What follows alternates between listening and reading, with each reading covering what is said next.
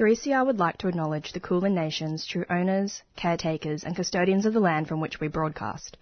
3CR pays respect to elders past and present of the Kulin Nation. We recognise their unceded sovereignty.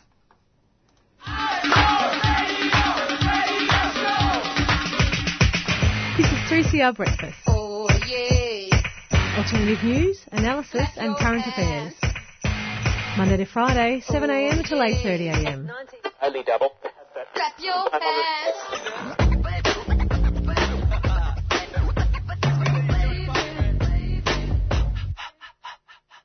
And good morning, listeners. You're listening to Thursday Morning Breakfast here on 3CR 855 AM. And your hosts this morning are Carly and Priya. Welcome, Priya. Hi everyone. How are you doing this morning? Pretty good, pretty tired. How are you? Yeah, no, great. And it's the 5th of March, so I can't believe we're already in March. This year's just flying. Yeah, absolutely. It feels like just yesterday it was New Year's. Absolutely. But I am so excited for this weekend because I'm going to Golden Plains. Awesome. So hopefully we can play some artists today that we're going to be performing this weekend. Sweet. And yeah, today on the show we're going to be playing a conversation that Keely O'Kelly on the Black Bloc recorded.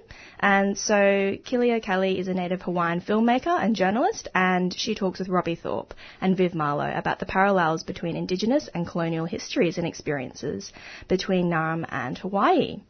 And then we're going to head into a conversation that you had, Priya. Yeah, so I spoke with Dilpreet Tuggar from South Asian Today. Dilpreet is a journalist and has been amplifying some of the issues that are happening in terms of Islamophobic violence that has occurred in India at the moment. So content warning for that interview because there will be a discussion of Islamophobia and Islamophobic violence, but a very important interview. Absolutely. And then we're going to have Poro come into the show, and he's going to talk about Rise Up 2.1, Concrete Jungle, which is a fundraiser that's happening on Saturday the 14th of March, and that's to raise money for the Mapuche and West Papuan resistance. And we're going to be joined by Yatu Withers Hunt, and she is a communications professional and founder of the online community Australian Indigenous Fashion. And she's hosting an event this Saturday, the 7th of March, from 2:30 to 4:30 p.m. at M Pavilion, and that's about storytelling in Indigenous fashion. And lastly? So finally, we'll be talking to Bron from the Department of Homo Affairs and Charlie from Transaction Warang. If you don't know about the action that the Department of Homo Affairs did at the Mardi Gras Parade, you will after this. And they have a fantastic article that was published on the Overland as well. So definitely check that out. And now we're going to head into a song. So this one's by Misha. It was just recently released this week, and it's called Twisting Words.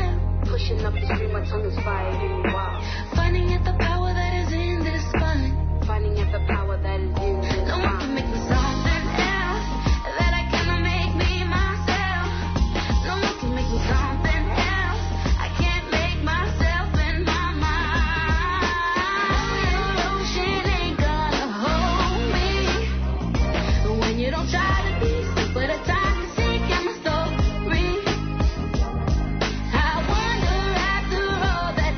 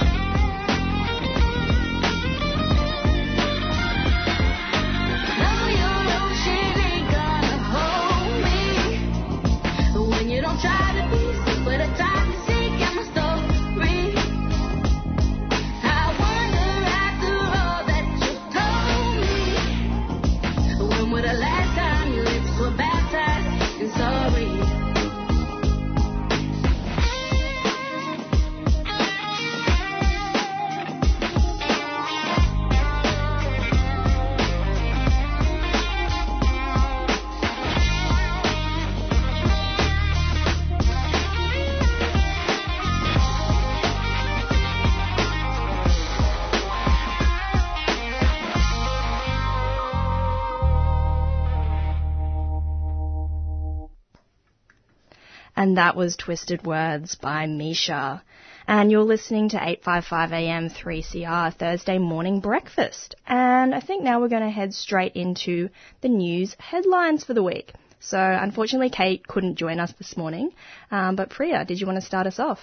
Yeah, so our first up, we have an update about the horrible things that are happening around climate change. So a decade of insufficient political action on climate change means that nations must now do 4 times the work to stop the planet warming 2 degrees Celsius above pre-industrial levels, new analysis from the New Climate Institute in Germany shows.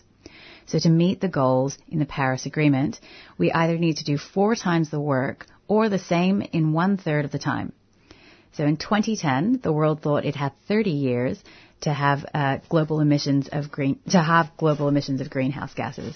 But today, we know that this must happen in 10 years to minimize the effects of climate change. The bleak news follows a report that was released this week, which showed that the world will lose 50% of its beaches by 2100 if it does not reduce emissions. So 2020 is a critical year for climate change, with countries meeting in Glasgow in November for critical talks on meeting their Paris Agreement. And 23 people in immigration claim to be Aboriginal, calls to release them quickly. Papua New Guinea-born Kamilaroi man, Daniel Love, is at the centre of a landmark High Court case that could lead the release of up to 23 people in immigration detention who are of Aboriginal descent. Mr. Love and New Zealand-born Gungari man Brendan Toms had their Australian visas cancelled in 2018 after being convicted of criminal offences and were set to be deported. But a High Court ruling last month determined that Aboriginal Australians cannot be aliens under the Constitution and thus cannot be deported. The High Court said Mr. Toms met the indigeneity test set out by the court and he was subsequently released from immigration detention. But it has not yet been established whether Mr. Love meets the criteria, meaning he remains vulnerable to deportation if he can't prove that he is Aboriginal. It was also revealed during the Senate estimates hearing that 23 others are trying to prove that they meet the indigeneity test. Green Senator Nick Mickham, who led the questioning of Home Affairs officials at the Senate hearing, said all cases should be reviewed as quickly as possible. And finally, the Trans March has been announced for late March. So in exciting news, Melbourne's first inaugural Trans March, which will take place on Sunday the 29th of March, promises to highlight trans visibility like never before. The streets will be flooded with blue, white and pink and will take place outside the State Library of Victoria starting at 12 p.m. The march will be followed by a celebration concert in Federation Square featuring 10 local and emerging trans artists. Organisers hope that this year's march will become an annual event, which will grow each year as the trans rights movement becomes increasingly more important. They're currently asking for donations to help pay the performers, and if you're keen on chipping in, you can look up the Melbourne Trans March on GoFundMe. And that's all in today's news headlines on the 5th of March. Thanks, Priya. Thanks, Carly. And now we're going to go straight into a conversation that Keelia Kelly, a filmmaker and journalist, had with Robbie Thorpe and Viv Marlowe about the parallels between Indigenous peoples and colonial history's experience between Naarm and Hawaii. We're talking to Keelia Kelly, journalist, filmmaker, native Hawaiian. It's really nice to have you in here, Keelia. Can you tell us just a little bit about that? You were telling me the other day about this mountain that's only partially above the surface. Mauna Kea. Mauna Kea. Yeah. It's there's been an ongoing resistance there to stop what's called the TMT, which stands for a 30-meter telescope. Our mountains, we have Haleakala on Maui and Mauna Kea and Mauna Loa are on Hawaii Island, or sometimes referred to as the Big Island or Mokuokeawe. And Mauna Kea is also considered our most sacred site because we have our own creation story, right? It's called the Kumulipo. And in that story, Mauna Kea is a part of the story, and we come after Mauna Kea. So it's part of our genealogy, I should say. So what's gone on with the summit of Mauna Kea for about since the late 1960s, which the takeover of that summit, by the way, started right after the fake statehood, which was in 1959, where they did this fake vote and said, now it's a state. So within a decade, they were building telescopes up there so that they can, what do they do with their telescopes? They want to look at God. They want to look at the universe. Never mind indigenous knowledge about the stars, indigenous knowledge about navigating the largest ocean on Earth by the stars. Never mind us knowing our relationship to the stars. These people have a whole other kind of science that they practice. And what's happened is there have been quite a few telescopes built up there already. But this one that they're trying to build now is so big that it could fit all the other ones in it. It would be the second largest telescope on Earth. Massive footprint. And I think it's like 18 stories high, this telescope. On an island where you're not allowed to build more than 10 stories. The telescope on the tallest mountain in the world, by the way, is Mauna Kea. If you measure it from the base, which is under the water, it's the tallest mountain in the world. They want to build an 18-story telescope on our most sacred place, which is also environmentally fragile because it's endangered species habitat. It's got one of the water aquifers that makes life livable. That means that you have fresh water over there, is right under there. They don't care. That's their science, and to them, their science is more important than our knowledge and our history and our culture. So there's been an ongoing resistance for a long time, but this particular protest, this is the third go-around where it's people just camped out and blocked any attempt to move construction equipment up the mountain. This is the third time since, I'm going to say 2015. There was a protest in October 7, 2014, when the state and the Telescope Corporation tried to do a groundbreaking ceremony. That was right where the protest started. They were unable to proceed, and it's been ongoing since then. I think it's more about military than science, because you've got a big military base there. It seems to me that these things they build, they'll say they're for scientific purposes, but reality is they're not. Like things like Pine Gap in Australia, which is an American military secret base here, right in the centre of our land. And we've got a huge telescopes here as well, in Orange, in sort of mid New South Wales. There's huge telescopes there. They're looking for information, and how to use drone warfare too. That using those different types of weapons now. So I'm just wondering, there'd be a lot of it. Has the military stepped into the protests at this point? No. Interestingly enough, and this always gets left out of the narrative, is, Mauna Kea is this huge mountain, right? At the base of Mauna Kea is a place called Pohakuloa Army Training Facility. It's the largest live fire training site outside of the continental U.S. It's massive. Again, Pohakuloa, that's means... It references the sacredness of the large rocks, okay, because Pohaku is stones. So, that's what they do in our most sacred places. They practice war. People don't understand. You think about Afghanistan, Iraq, all these other wars. They practice war on native people's lands before they go and do it to other people. All you have to do is look at what they've done in the Pacific, right, with the atomic bomb, so-called testing. That's war. They've been bombing native people's lands for decades, many decades, before they've invaded some other country. So at the base of Mauna Kea is Pohakuloa, and so there's already a geographic connection. I see military presence there, but it doesn't look like the military that you would see maybe even here. But I know a military person when I see one, even if they're wearing civilian clothes. I think one of the takeaways about that industry, people think of astronomy as some kind of clean industry, an innocent science where we're just looking at the stars. We're looking at the Big Bang, their theory of creation, right? There are military applications probably for every single piece of those telescopes. If there weren't military applications, meaning weapons at some point in the food chain of that, they wouldn't exist, because so much of that money comes from military money or Department of Defense, or, it all comes in from all these places, but it looks like something else. Yeah, cool. So as they weaponize outer space from our sacred mountains or from different places here, and even in Australia, they make it look like something else, right? Oh, we're just, again, back to the explorer narrative, the discovery narrative of Captain Cook. It's the same story they keep telling. We're just trying to discover. But whose expense is that discovery at, right? It's at the expense of the first peoples, of the indigenous peoples of the place. They'll destroy our water. They'll destroy our lands, our sacred sites, so that they can look through the eyes that they want to look through, right?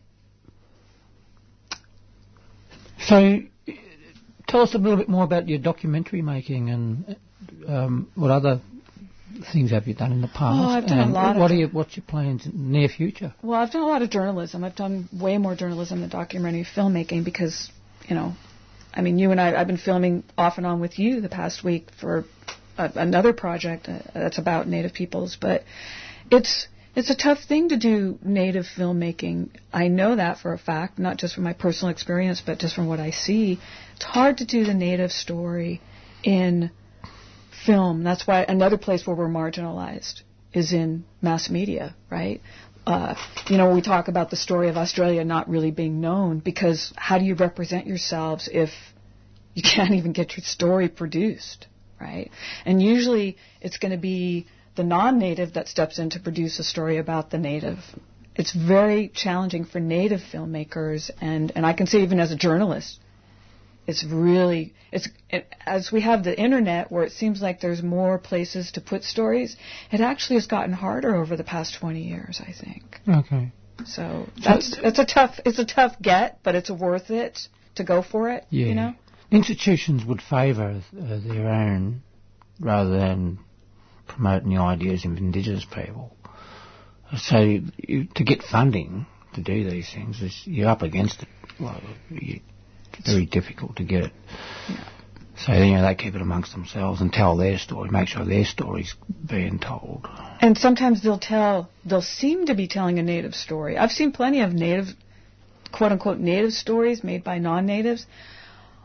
If it isn't coming from the Native, there's always something really important that's missing, even if it's somebody in solidarity.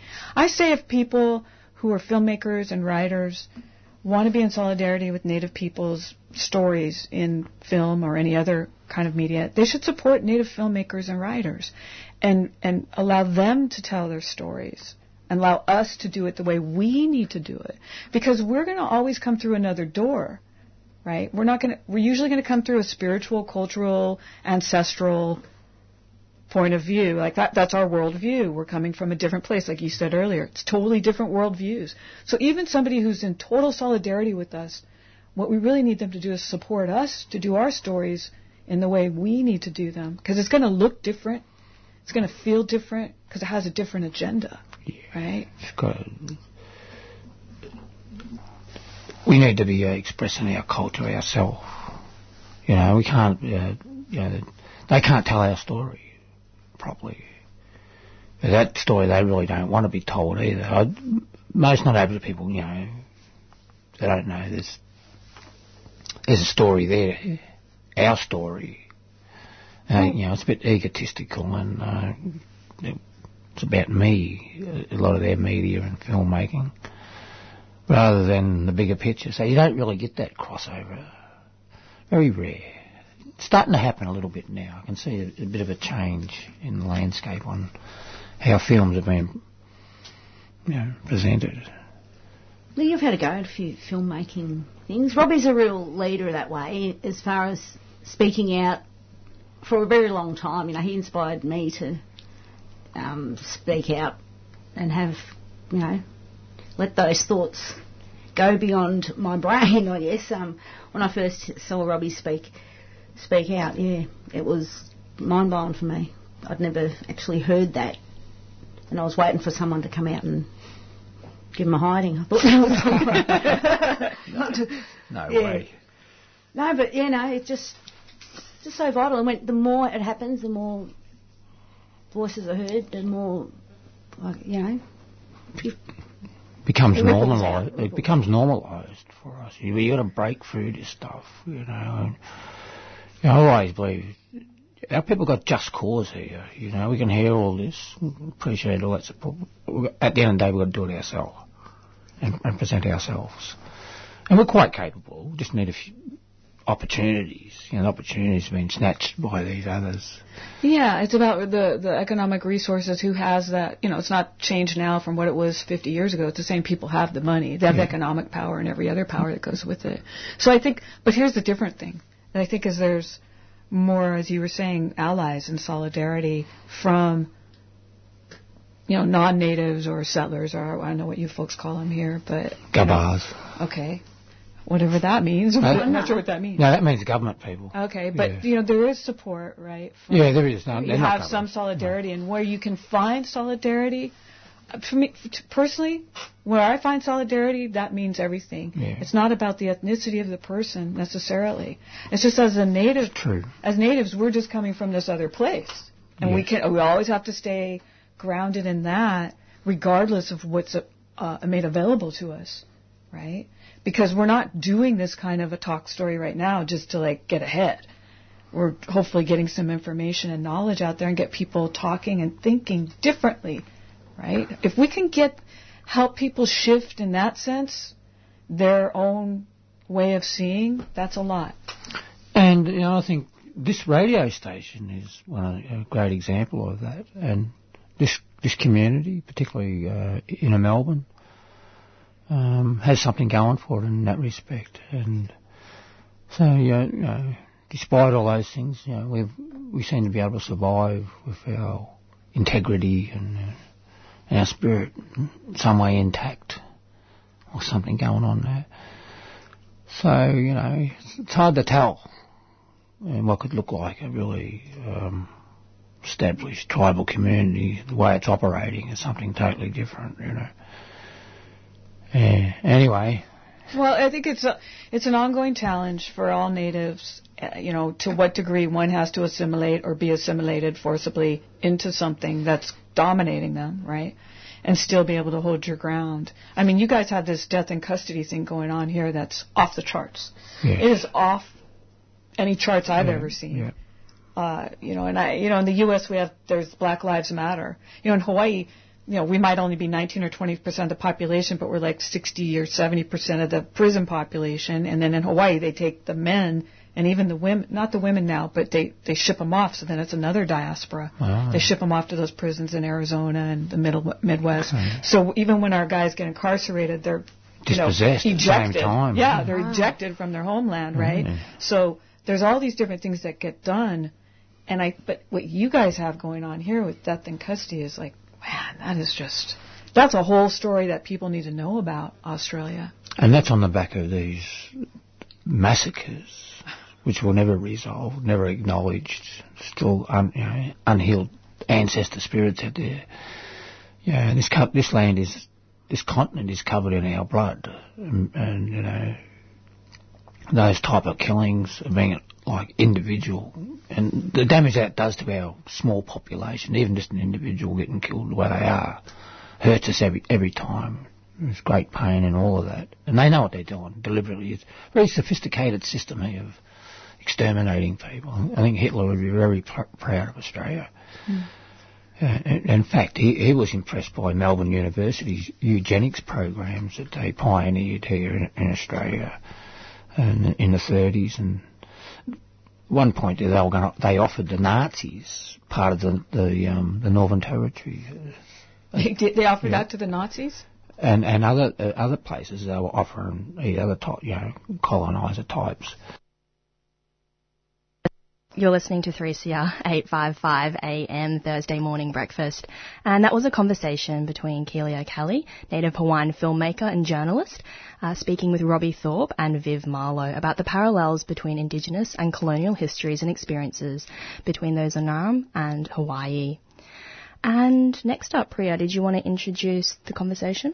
Yeah, so So we'll be playing a pre-recorded interview between myself and Dilpreet Tuggar of South Asian Today about the ongoing violence in Delhi at the moment. So I'd just like to provide a bit of a content warning here for a discussion of Islamophobia and Islamophobic violence in this interview. So today I'm speaking with Dilpreet Tuggar about the current Hindutva pogroms and violent repression of Muslims in India.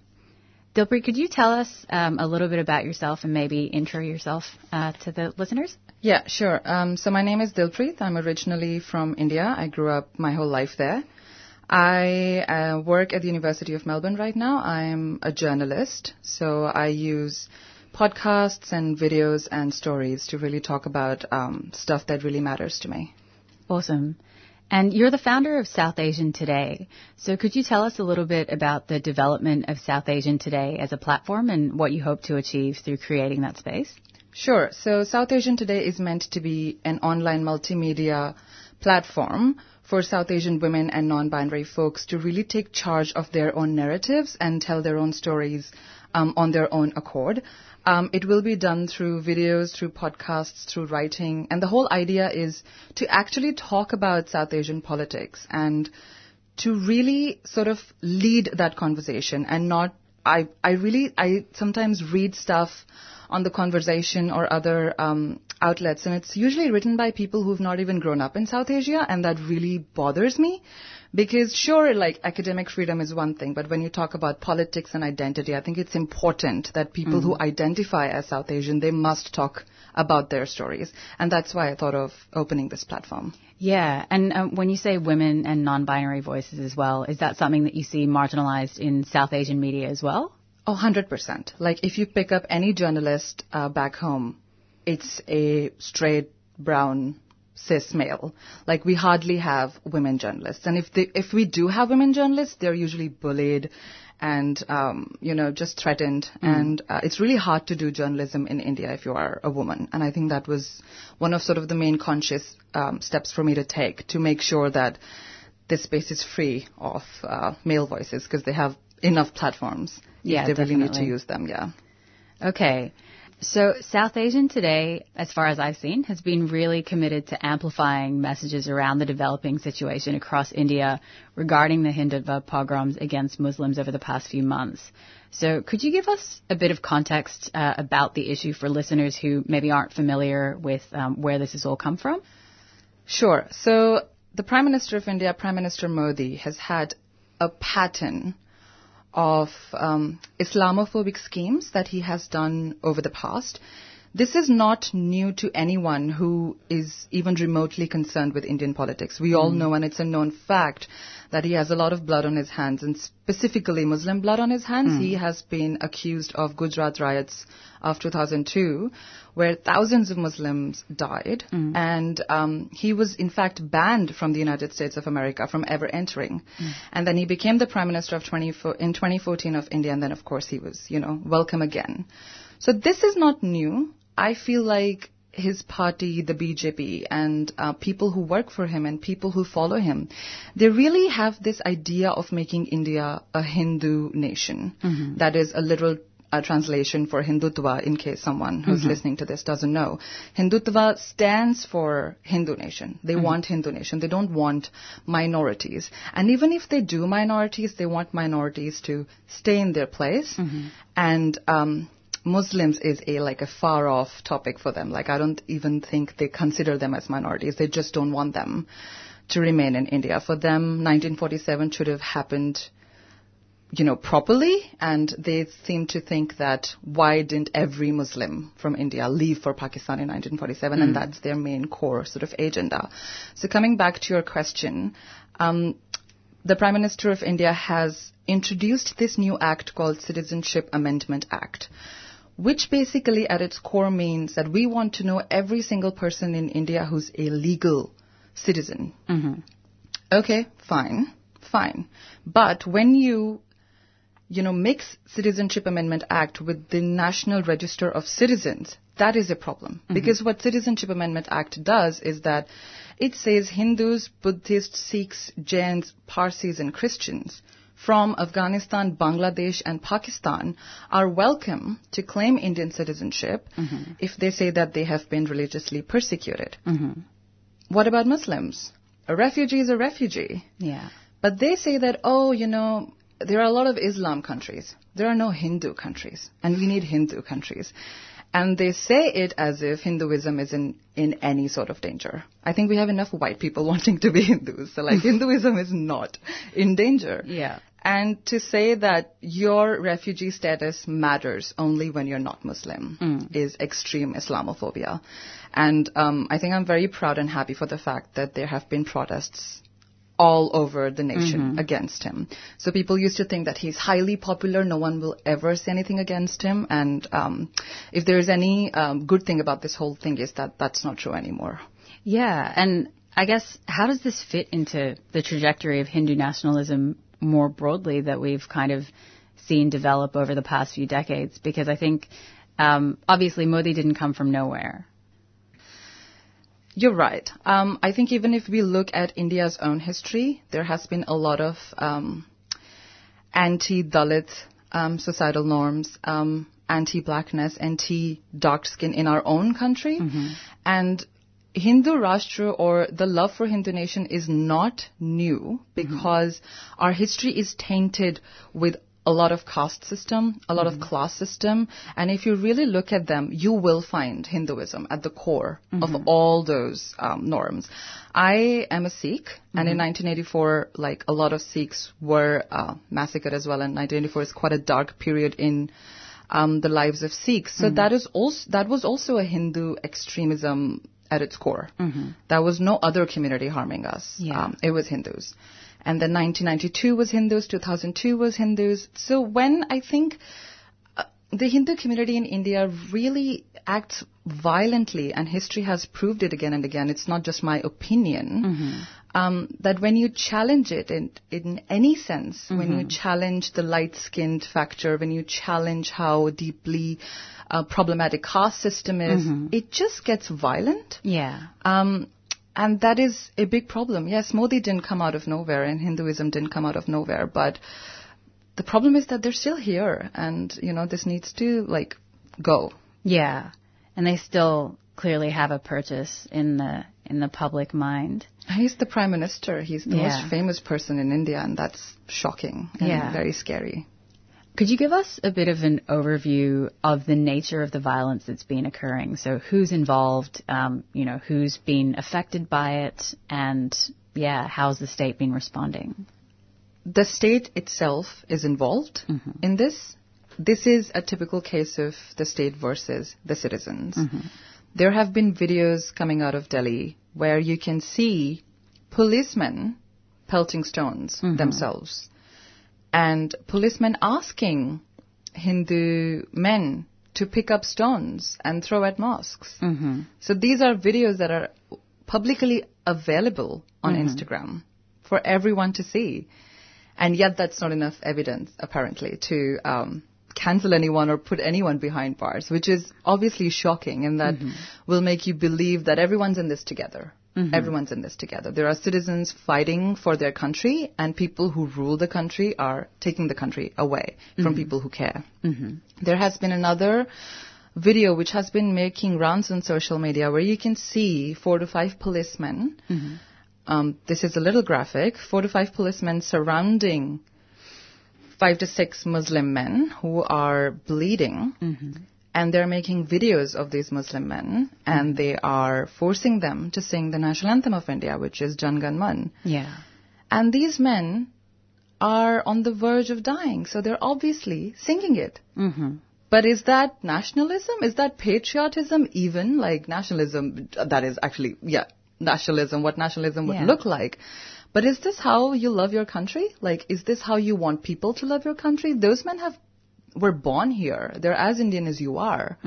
But you don't want to believe that. And 3 days ago, one of those 5 Muslim men died.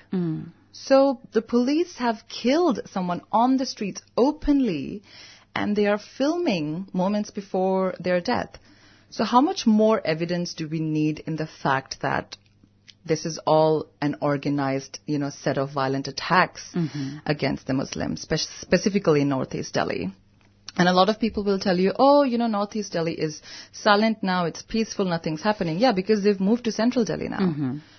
So what's your assessment of the nature of the reporting that's actually coming out of India about this escalating violence? Because I've seen a lot of talk about clashes, and the framing is something I'm interested in.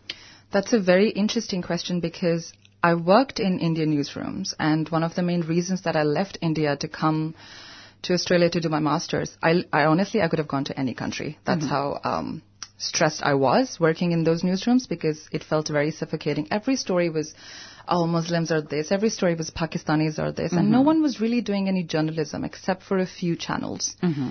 What's really interesting about this particular incident or this situation or this anger is that internet journalism has really, really taken shape, and young people have really taken charge, and all these old men are really running for their money because no one wants to watch them anymore, because they're honestly not making any sense anymore.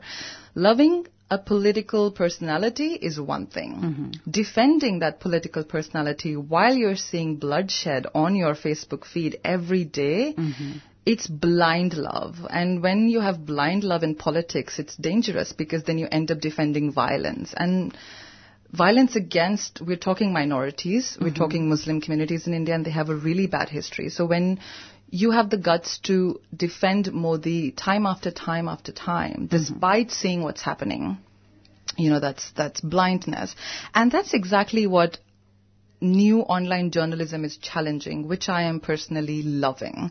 There's a particular, not a channel, but a particular media outlet called The Quint. And I say this to be informative. If someone is interested to actually read more and watch more, then I personally would recommend The Quint, because it's young people on the ground shooting on their phones, not even carrying heavy equipment. They are not University of Harvard or University of Oxford. They are just young people who are interested in journalism. So rather than journalism dying, I think it grew out of this anger, which is really interesting. Yeah, so I guess in terms of the way it's been broadcast to the world, do you think that this issue has gained much traction or attention here in Australia or around the world? It's a yes or a no kind of answer. I sometimes feel like countries like Canada or UK or even the US tend to have more stronger Indian communities who tend to come together when something like this happens, or at least I have seen that in my experience. But in Australia, I really, really feel like it's lacking, very badly lacking. I can count the people I know in Melbourne who will do a protest with me. And you shouldn't be able to do that. There should be hundreds of people who should come forward to fight against something like this. And that is something that is problematic, and that's something that's very hurtful as well, because you're not living in India, but you wish you were, and when all this happens, you really can't find your support systems. And it's like a rotational sort of sadness and trauma factor. It's like feeling helpless about issues you care about, but you really can't do anything about them because you are quite literally alone a lot of the times. So in terms of, I guess this inaction, something that I've been thinking about is South Asian diaspora politics and the importance of moving past Bindi and Roti activism, so particularly in relation to this issue. And maybe you can elaborate on what that means. Yep. So I think when we say, Bindi and Roti activism, it's not saying do not talk about how saying chai tea is just wrong. It's not saying do not talk about, Bindi has significance and you wearing it to a festival may be problematic. We're not saying don't talk about that.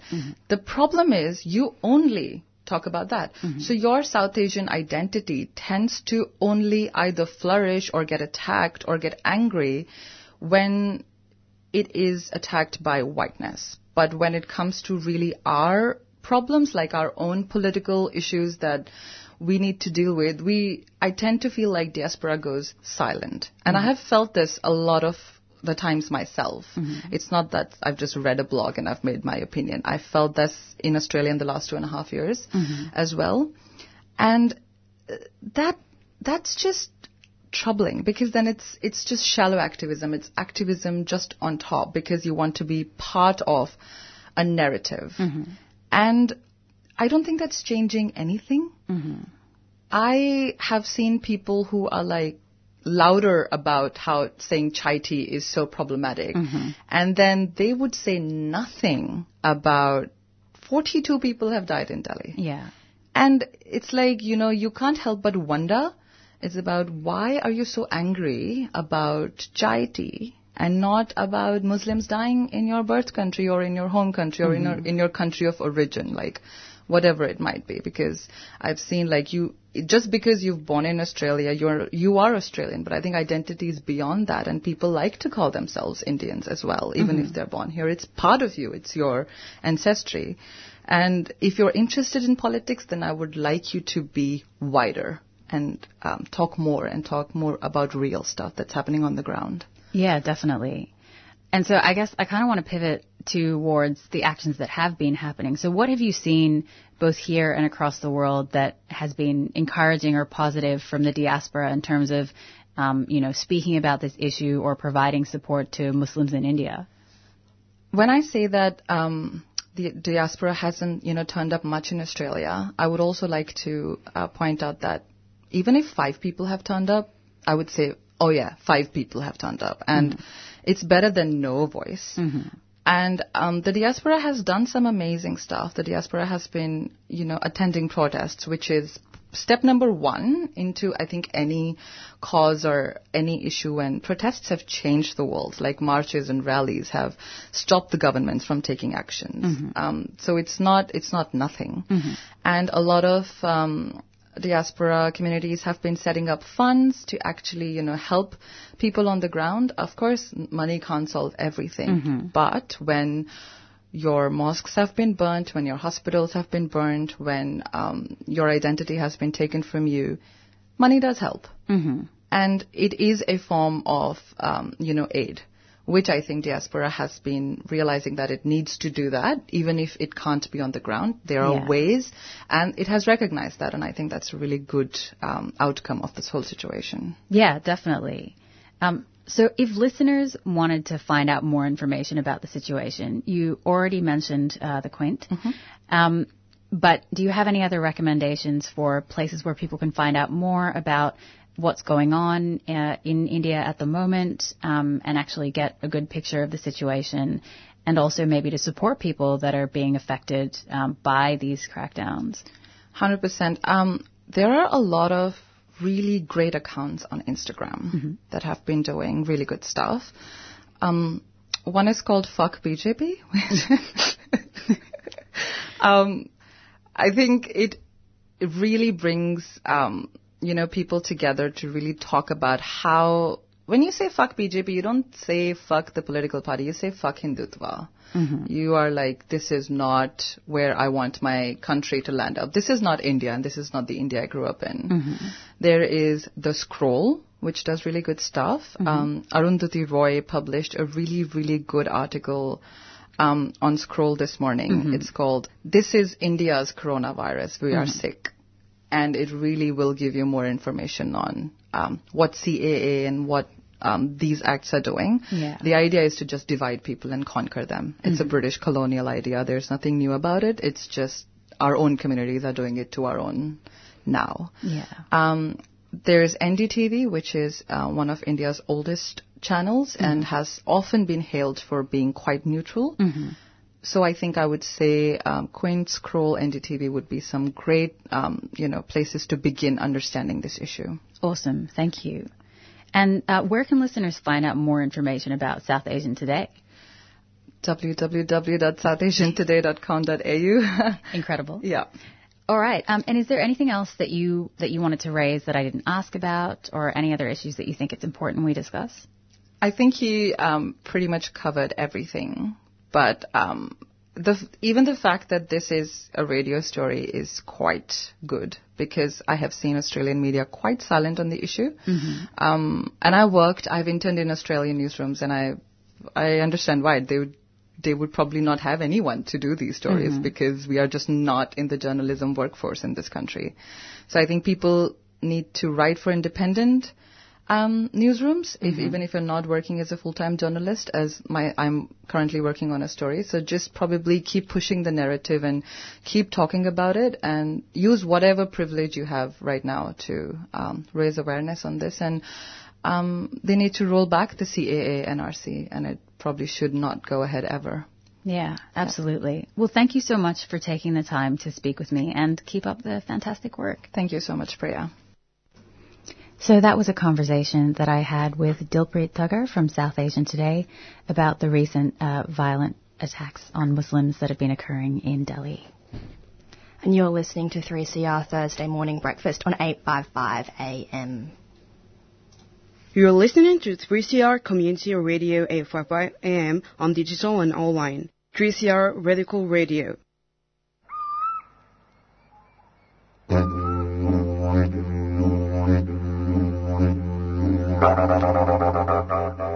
Tune in to Billabong Beats Tuesdays at 11 a.m. with me, Gavin Moore, giving a voice to both Western Kulin and Kulin First Nations peoples.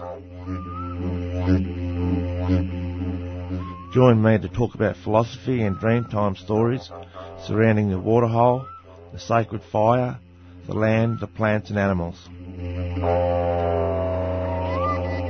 Billabong Beats, 11 a.m. Tuesdays on 3CR.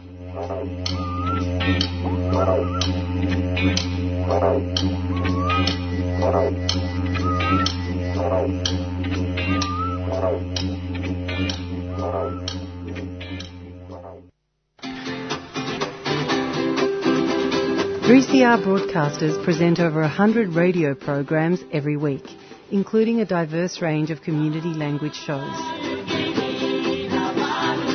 Come semua dengar 3CR Community Radio. Please subscribe now. تستمعون إلى إذاعة 3CR Community Radio. الرجاء الاشتراك الآن. நீங்கள் உங்களின் சமூக வானொலி 3CR-ஐ கேட்டுக்கொண்டிருக்கின்றீர்கள். இன்றே இணையுங்கள். Están escuchando Radio Comunitaria 3CR. Suscríbete ahora. Մեծուկ կեցեք ռադիոյի գայարանին, որը ցայն գուդա Մելբուրնի հայ քաղաքին։ Հիմա արձանագրվեցեք իբր 3CR-ի անդամ։ Support the station that gives your community a voice. Subscribe to 3CR. Hi everyone, my name's Robbie Thorpe. I'm with 3CR Community Radio.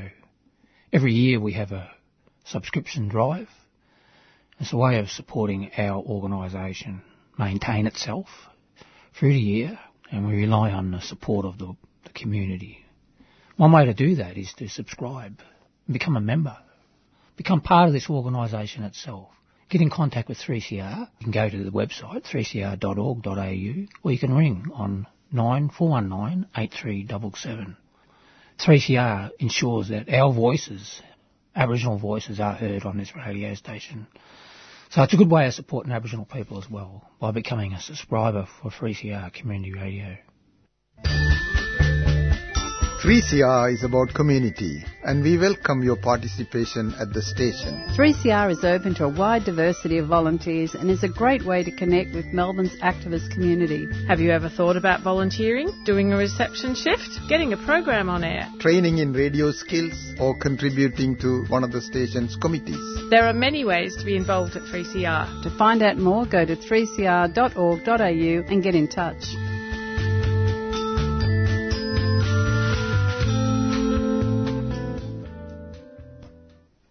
You're listening to 3CR 855 AM, and now we're joined in the studio with Poro Bibi to talk about Rise Up 2.1 Concrete Jungle fundraiser that's happening on Saturday the 14th of March to raise money for the Mapuche and West Papuan resistance. Welcome, Poro. Hello, good morning, welcome. Thanks for having me here. Thanks for joining us this morning. Thank you. Can you tell us a little bit about what's happening at the moment in West Papua? Oh yeah, for sure. As we know, I'm assuming we all know that last year there was West Papua uprising. I think, yeah, and a lot of, it's like more than 200 West Papuan seeking asylum to Papua New Guinea.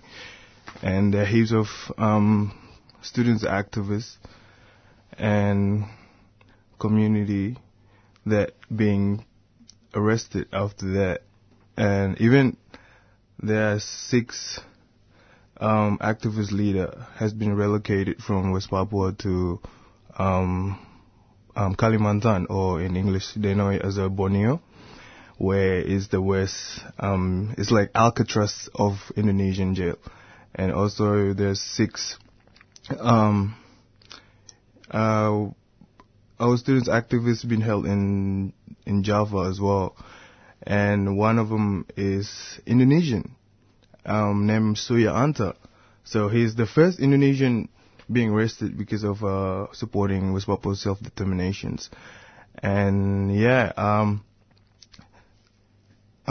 we do this fundraiser actually to help whatever we can, really, with the medical treatment or with the legal fees. And it's we have good connection between here and Indonesian activists, and we want it to be more supportive, more sustainable. And this is actually an initiative, like in relate to Rise Up, an initiative from us, our hip hop community and a punk community here in Melbourne, because this is the only way we can help the community there is through like throwing an event, social event, where it's a win-win situation for everyone. Everyone's enjoying it, and then we raise the money, and the money will support these different causes. And that's why we want to expand more, not only for West Papua. We want to help any community, but we're prioritizing indigenous community. And we know as well, last year there was Mapuche resistance and the 100 days of Chile resistance, and the thousands of political prisoners. And we want to we're working together with Latin America Solidarity Network, and this is the way we can support them. And we know they have they need a bunch of money for legal fees, for medical treatment. And the next one will be we're gonna help wetsuiting. Wetsuiting. So it's on and on and on. It's sustainable, and we're gonna maintain it safe, so we can keep supporting people around the world. And that's how we can, this is another angle of mass mobilization through arts. We call it creative resistance. So absolutely. And you are a part of the Change United Struggle Project. Yes. Can you tell us a little bit about that? Oh yeah, absolutely. So United Struggle Project, it's the same. It's another project of creative resistance. We find performing arts or theater as a medium of storytelling.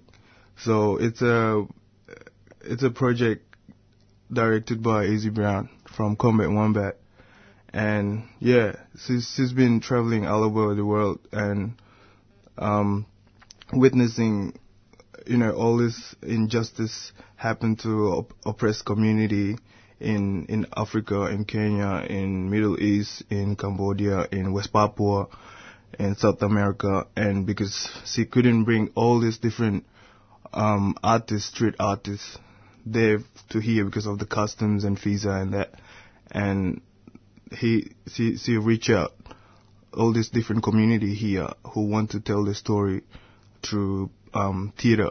So it's called the Change Revolutionary Hip Hop Theater.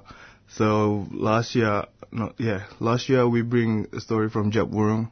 We have Rhiannon as well, and we bring West Papuan story, the story of a students' uprising, and there's us. And also we bring Woomera Detention Center story, Palm Island story. We bring Palestinian story as well. There's Sophia. Who else? We have Kurdish political prisoner story. We have, it's a bunch of story, and it's an ever evolving story, but we never go outside of a story of the social justice and environmental justice. Oh yeah, I forget to mention There's actually a story from Blockhead IMOC as well. with the rope climbing and banner dropping and the students' climate strike. So, like, if you never come to, oh wait, I forget the lizard from Uncle Kevin, Arabana Land. Yeah, we bring the lizard story as well. So if you never come, you better come to this. Like, you never witness how organic and how passionate is each artist on the stage, because it's there. It's our story, you know. Like, I'm sharing my story, West Papuan story especially. So, with true music and in true performing arts, and like for us and for these different artists from different community, it's our culture too. You know, like arts is always being a medium of storytelling for West Papua. Music is our protest culture every time. So all the props in the theater, we actually bring it from street. Yeah, so like the speaker, the Willow Bean speaker, and the integral.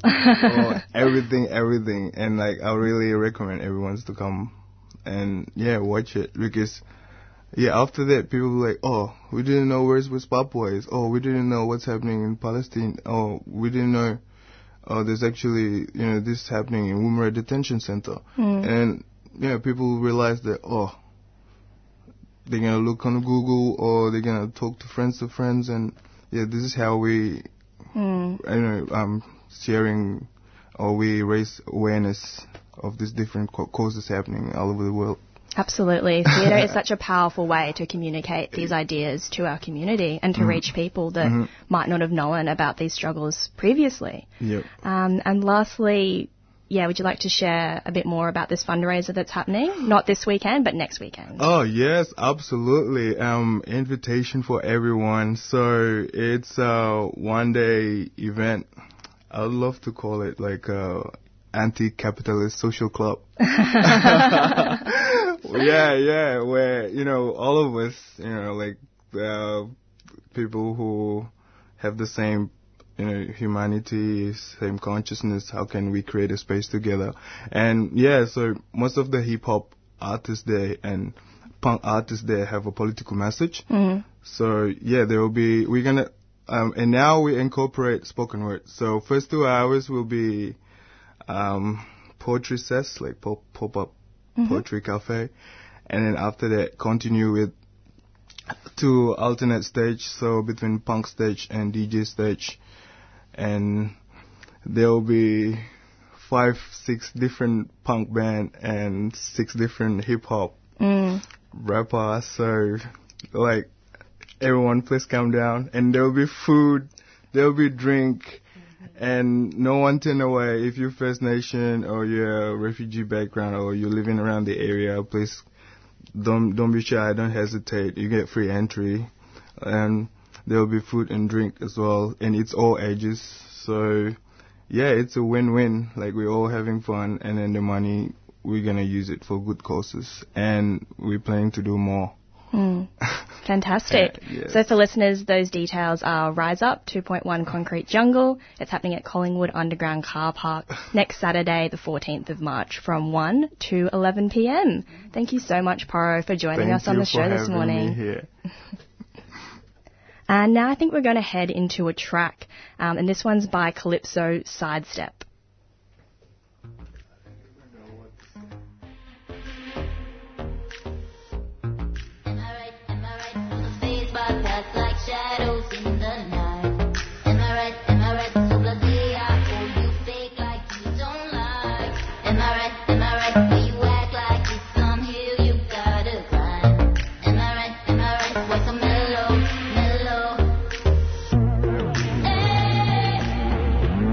God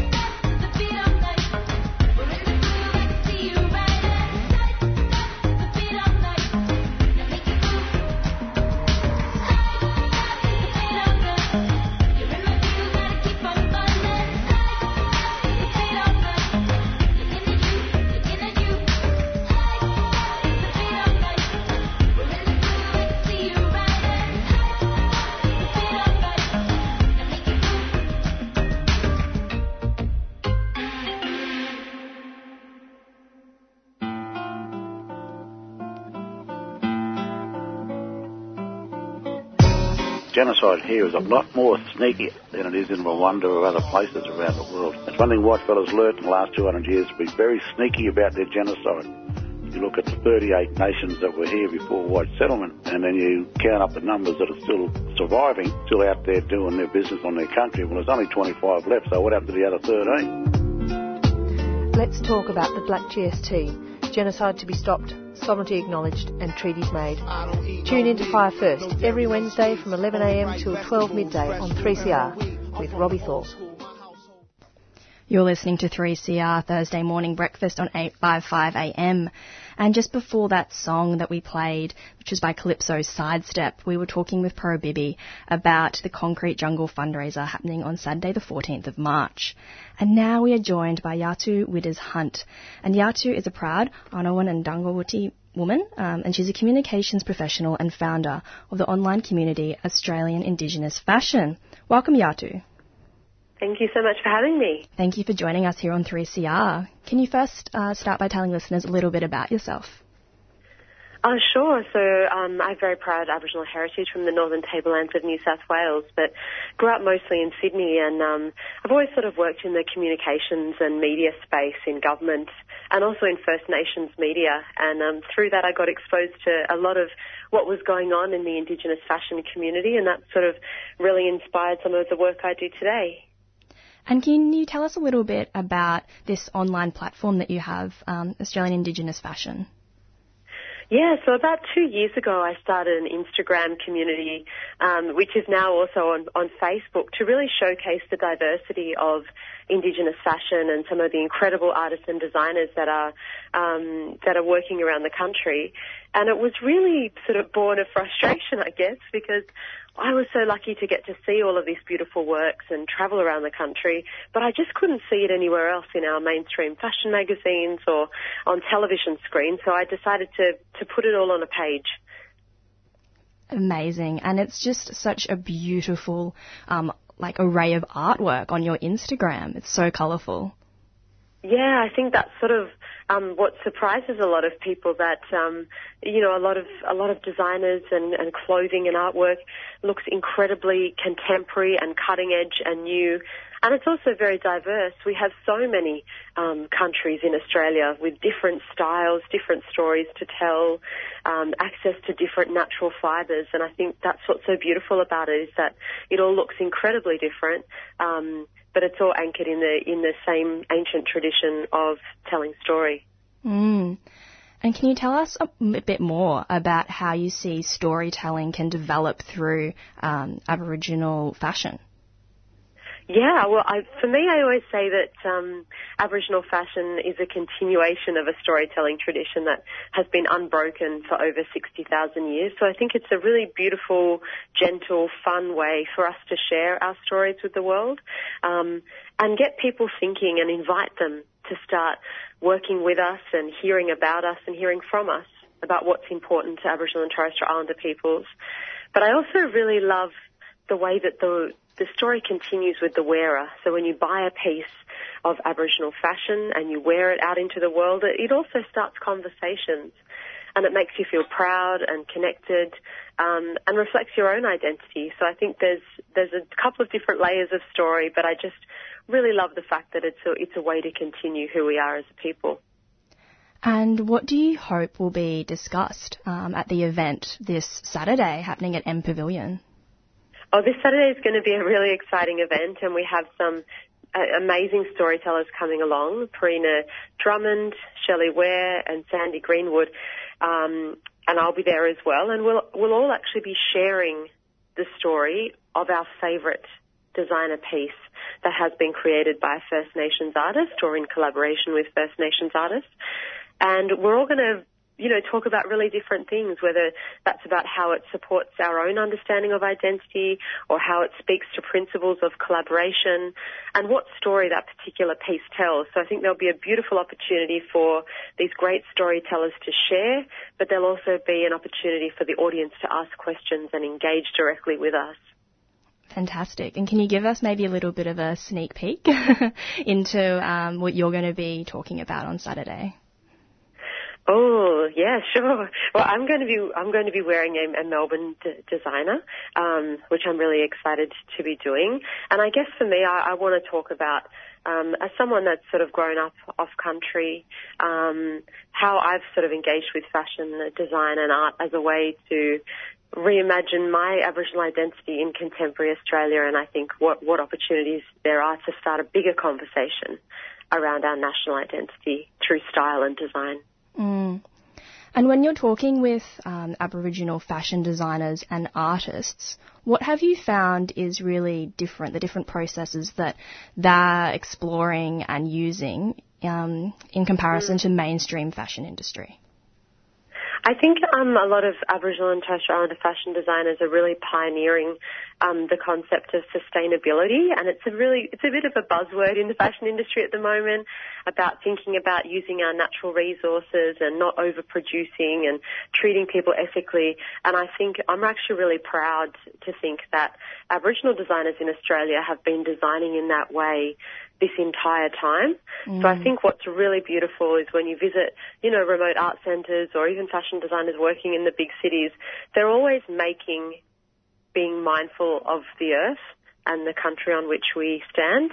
And I think that's a really beautiful thing that we do. And I think the fashion industry actually has a lot to learn from our communities and the way that we work. Absolutely. And can you tell listeners about some of the artists and fashion designers that you're most excited about at the moment? I really love the label Gnarly. It's spelled Ngali, and it's a Melbourne label. And they make beautiful silk dresses in gorgeous sort of earthy tones, and they're beautiful pieces for the autumn and winter seasons. We're also seeing a whole bunch of swimwear and resort wear coming through from Indigenous fashion designers. And one of my favourites is Leandra. She makes these beautiful, sustainable, actually eco-friendly bikinis and one-pieces that are black and white monochrome and also beautiful earthy greens. So they're the two I've sort of got my eye on at the moment. Oh, incredible. And I think we might have to wrap it up there, Yatu, but how can listeners follow your work? I'd love everyone to follow us on Instagram. Our handle is Oz Indigenous Fashion. That's spelled AUS Indigenous Fashion. And we're also now a Facebook community. So follow us and you'll see daily inspiration and content from what's happening around the country in Indigenous fashion and design. Oh, and I absolutely encourage listeners to, follow that Facebook page because it's just such beautiful art, actually, not just fashion, that you can view. And Yatu is going to be speaking at an event this Saturday, the 7th of March, from 2:30 to 4:30 p.m.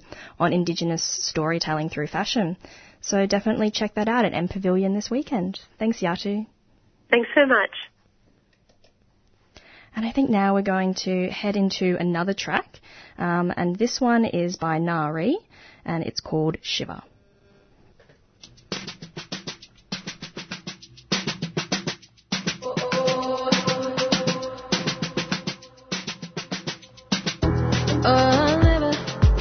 You come to see me, 'cause I'm right about the noise and the mess of the city trying to kill me.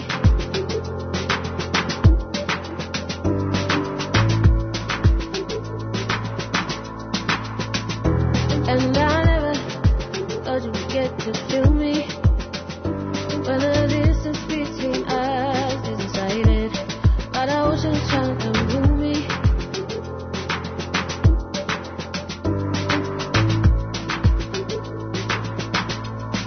Something about my learning, arithmetic got me burning.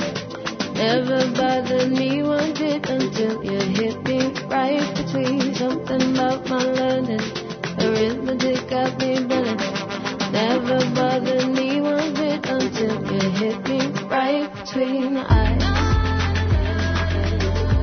And it feels like I can die.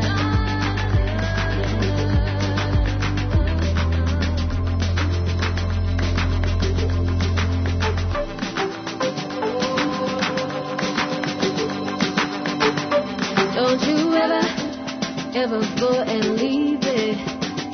You possess me like nobody ever could.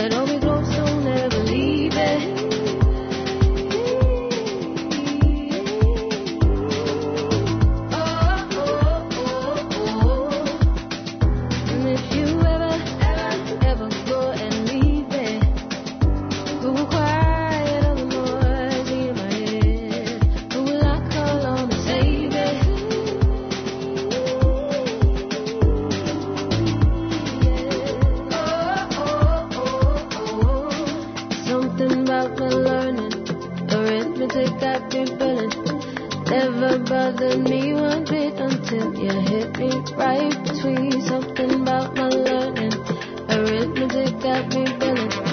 Never bothered me one bit until you hit me right between my eyes.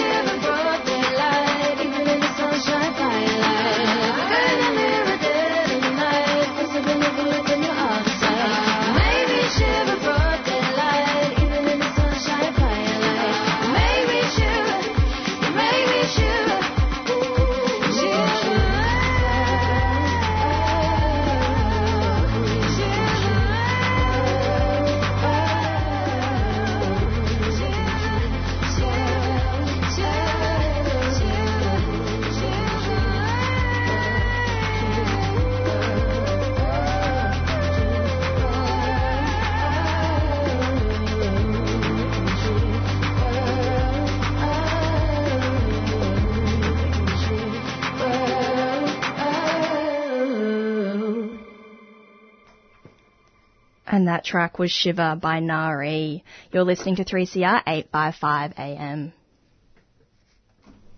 And now we're about to have a conversation with Bron from the Department of Homo Affairs and Charlie from Transaction Warong. So welcome, Charlie and Bron. How are you? Good, thanks. Good morning. Good morning. Yes, I'm doing very well. Yeah, thanks so much for coming on the show.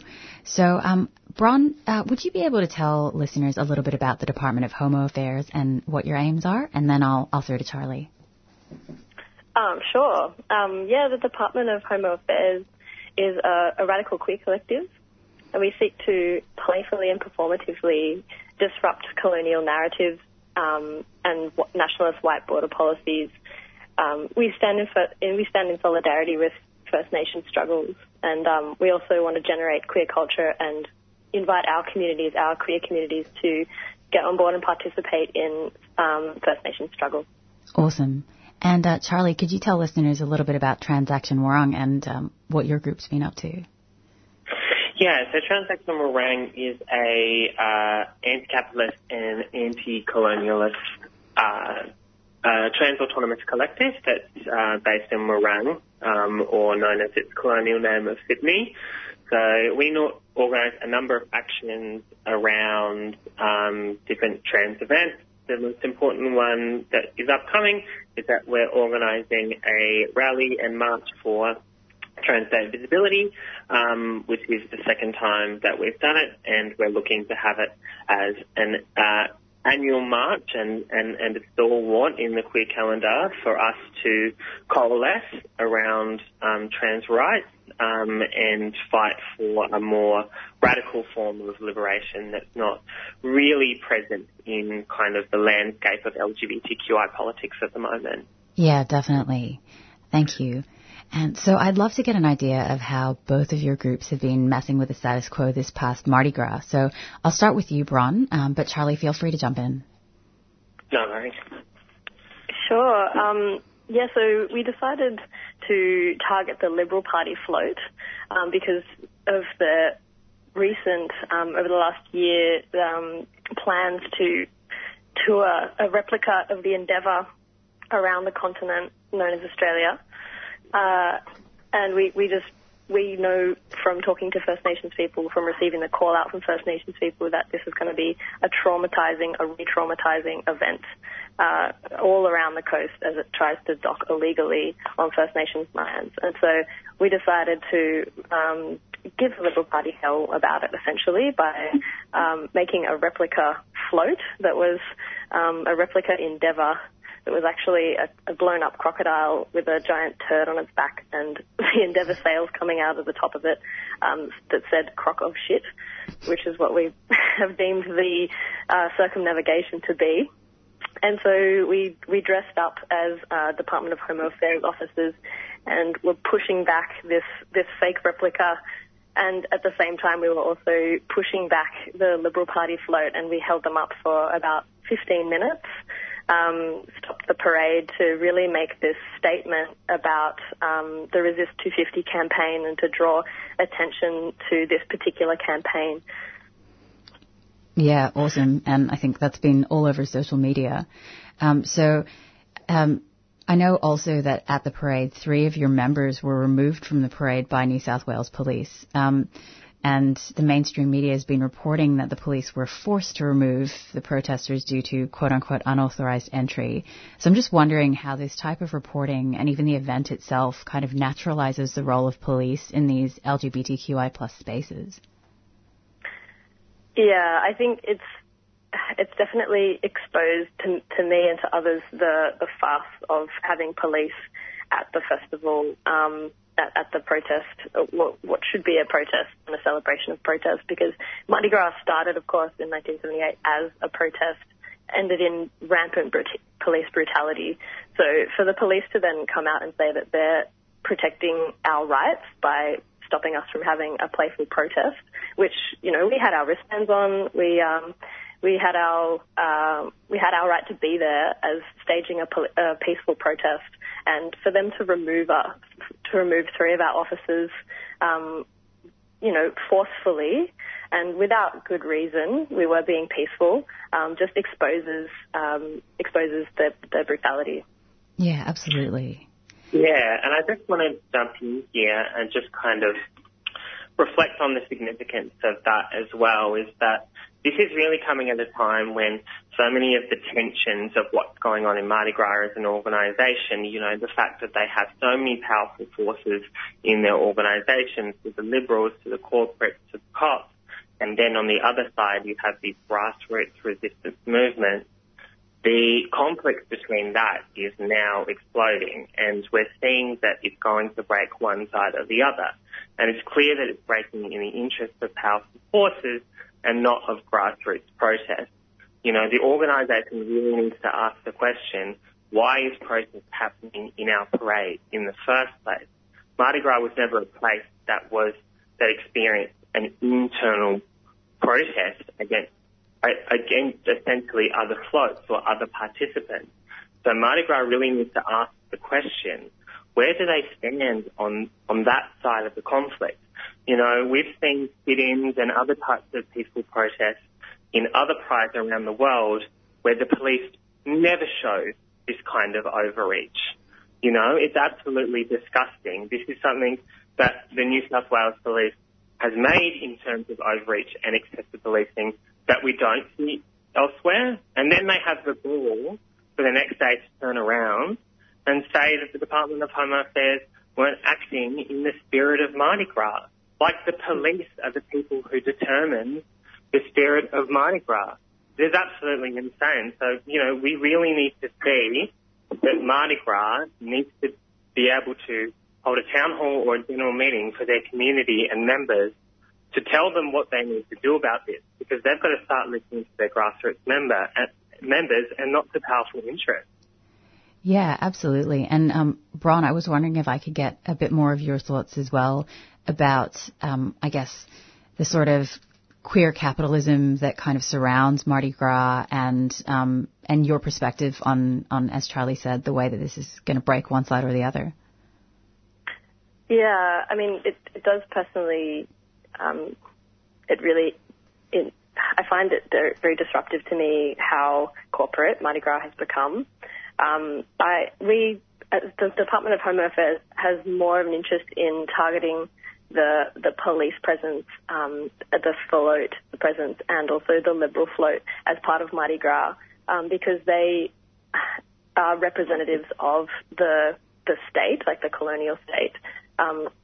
So the corporate interests are, I think, definitely is profiting off this, obviously off this capitalist state.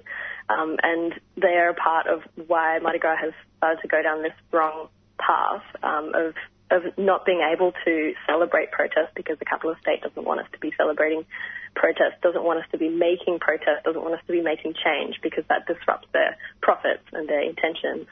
So I think they all of those things kind of go hand in hand in like supporting essentially the colonial patriarchal state that we still do live under, and like the police force in particular are law enforcement officers. They are enforcing the law of the colonial state. They're enforcing the law of the capitalist state that continues to inflict violence on First Nations people in so many ways, and continues to inflict violence on trans people as well, like brutally. And as queers, I think we, who were so recently made criminals ourselves by this state for who we are, you know, until so recently it was illegal to be gay, lesbian, and it still was so recently that the laws against transgender people were changed, and trans people still receive so much violence from this state that queer people who receive other different forms of privilege, who are like cis passing or have the have race and class and able-bodied privilege, we really need to stand in solidarity with those other with people who are still fighting that system, who are still struggling against it. Yeah, 100%. So important. And so I know there's a lot of value in direct action and, disrupting the parade, but I was also wondering whether the Department of Homo Affairs or Transaction Warrung has been up to any other events outside of this. Just briefly, what have you been talking about around this? Yeah, you maybe from the Department of Home Affairs want to talk about what you're doing or what's happening around the Gwaedjil resistance itself on the actual day? Yeah, absolutely. We will be standing in solidarity with the Gweagal and Bidjigal Tribal Elders Council, who have called for a mass move onto their country at Kamay, now known as Botany Bay.